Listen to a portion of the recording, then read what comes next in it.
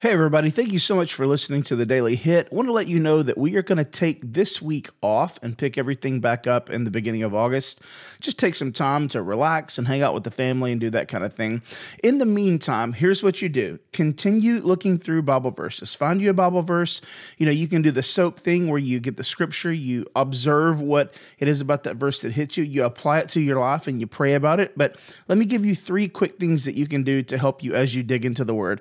The first thing is whenever you read a Bible verse, just ask the Holy Spirit to illuminate what the Holy Spirit's trying to say through that verse. Like, ask Him to speak life to you, to show you what you need to see in that verse. And I'm telling you, the Holy Spirit, He'll do it every time. The second thing is to be sure that you read the context of that verse.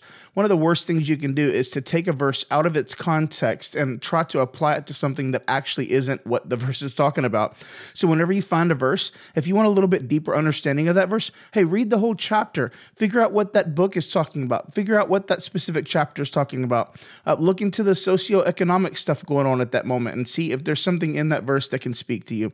And the last thing, and this is a great one, talk to a friend about the verse that you're reading. Maybe send them a text and say, hey, I read this verse today, and I want you to go read it, and I want you to tell me what you think it means. And then you'll have a discussion about that, a dialogue, and that's how you can grow your faith and deepen your understanding of the Bible. So do these things, and I promise that your dive into the Bible is going to get so much better, so much easier, and you're going to get so much more out of it. Joy, understanding, and you know what else? Weapons to fight against the enemy. I'm telling you, hide that word in your heart and watch how God uses it to make your life better in every aspect. All right. God bless you guys. We will catch you next week.